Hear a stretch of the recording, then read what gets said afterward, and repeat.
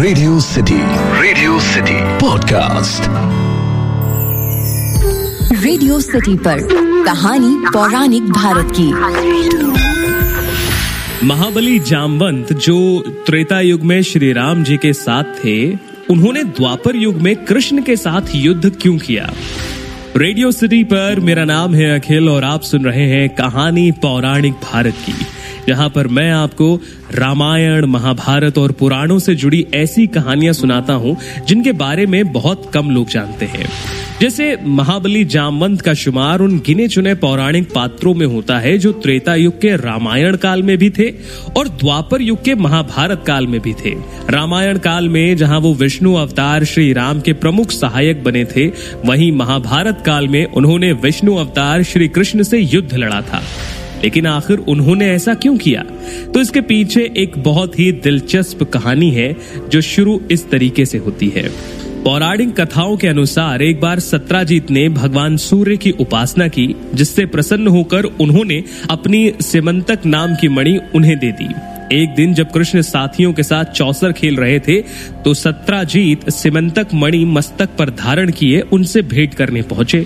उस मणि को देखकर कृष्ण ने सत्राजित से कहा कि तुम्हारे पास जो ये अलौकिक मणि है, इसका वास्तविक अधिकारी तो राजा होता है, इसीलिए तुम इस मणि को हमारे राजा उग्रसेन को दे दो। इस बात को सुनकर सत्राजित बिना कुछ बोले वहां से उठकर चल दिए। सत्राजित ने सिमंतक मणि को अपने घर के मंदिर में स्थापित कर दिया। यह मणि रोजाना 8 भार सोना देती थी। जिस स्थान में वो मणि होती थी वहां के सारे कष्ट दूर हो जाते थे। एक दिन सत्राजित का भाई प्रसेनजित उस मणि को पहनकर घोड़े पर सवार होकर आखेट के लिए वन में गया। वन में प्रसेनजीत पर एक सिंह ने हमला कर दिया और उसे मार गिराया। सिंह अपने साथ मणि भी लेकर चला गया। उस सिंह को महाबली जामवंत ने मारकर मणि प्राप्त कर ली और अपनी गुफा में चले गए। जामवंत ने उस मणि को अपने बालक को दे दिया, जो उसे खिलौना समझकर खेलने लगा। जब प्रसन्नजीत लौट कर नहीं आए तो सत्राजित ने समझा कि उसके भाई को कृष्ण ने मारकर मणि छीन ली है। कृष्ण जी पर चोरी के संदेह की बात पूरे द्वारिकापुरी में फैल गई।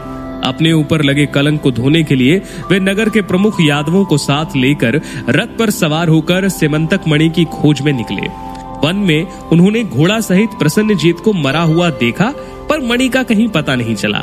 वहां निकट ही सिंह के पंजों के निशान थे।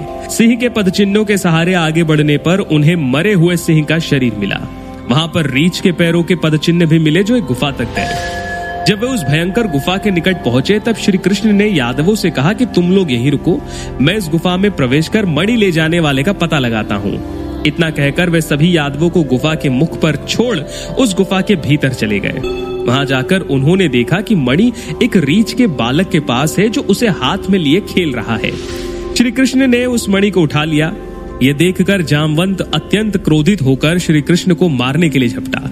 श्री कृष्ण और जामवंत में भयंकर युद्ध होने लगा।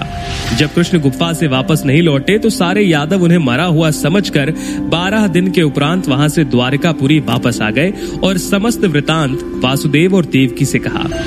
वासुदेव और देवकी व्याकुल होकर महामाया दुर्गा की उपासना करने लगे। उनकी उपासना से प्रसन्न होकर देवी दुर्गा ने प्रकट होकर उन्हें आशीर्वाद दिया कि तुम्हें तुम्हारा पुत्र अवश्य मिलेगा। श्री कृष्ण और जामवंत दोनों ही पराक्रमी थे। युद्ध करते हुए गुफा में 28 दिन बीत गए। श्री कृष्ण की मार से महाबली जामवंत की नस टूट गई। वह अति व्याकुल हो उठा और अपने स्वामी श्री रामचंद्र जी का स्मरण करने लगा।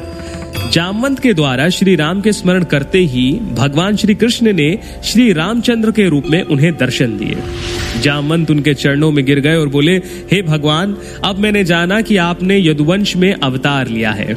श्री कृष्ण ने कहा कि हे जामवंत, तुमने मेरे राम अवतार के समय रावण के वध हो जाने के पश्चात मुझसे युद्ध करने की इच्छा व्यक्त की थी और मैंने तुमसे कहा था कि मैं तुम्हारी इच्छा अपने अगले अवतार में अवश्य पूरी करूंगा। अपना वचन सत्य सिद्ध करने के लिए मैंने तुमसे ये युद्ध किया है। जामवंत ने भगवान श्री कृष्ण की अनेक प्रकार से स्तुति की और अपनी कन्या जामवंती का विवाह उनसे कर दिया। कृष्ण जामवंती को साथ लेकर द्वारिकापुरी पहुंचे। उनके वापस आने से द्वारिकापुरी में चारों ओर प्रसन्नता व्याप्त हो गई। श्री कृष्ण ने सत्याजित को बुलवाकर उसकी मणि उसे वापस कर दी। सत्राजित अपने द्वारा श्री कृष्ण पर लगाए गए झूठे कलंक के कारण अति लज्जित हुआ और पश्चाताप करने लगा। पश्चाताप के रूप में उसने अपनी कन्या सत्यभामा का विवाह श्री कृष्ण के साथ कर दिया और वह मणि भी उन्हें दहेज में दे दी। किंतु शरणागत वत्सल श्री कृष्ण ने उस मणि को स्वीकार न करके पुनः सत्राजित को उसे वापस कर दिया। तो ये कहानी थी कि किस प्रकार जामवंत और श्री कृष्ण का भीषण युद्ध हुआ जो 28 दिन चला। आपको हमारी आज की कहानी कैसी लगी हमें जरूर बताइए मेरे इंस्टाग्राम हैंडल @RJ अखिल पर। अभी के लिए कहानी पौराणिक भारत की में इतना ही। आप सुनते रहिए रेडियो सिटी, रग रग में दौड़े सिटी। रेडियो सिटी पर कहानी पौराणिक भारत की।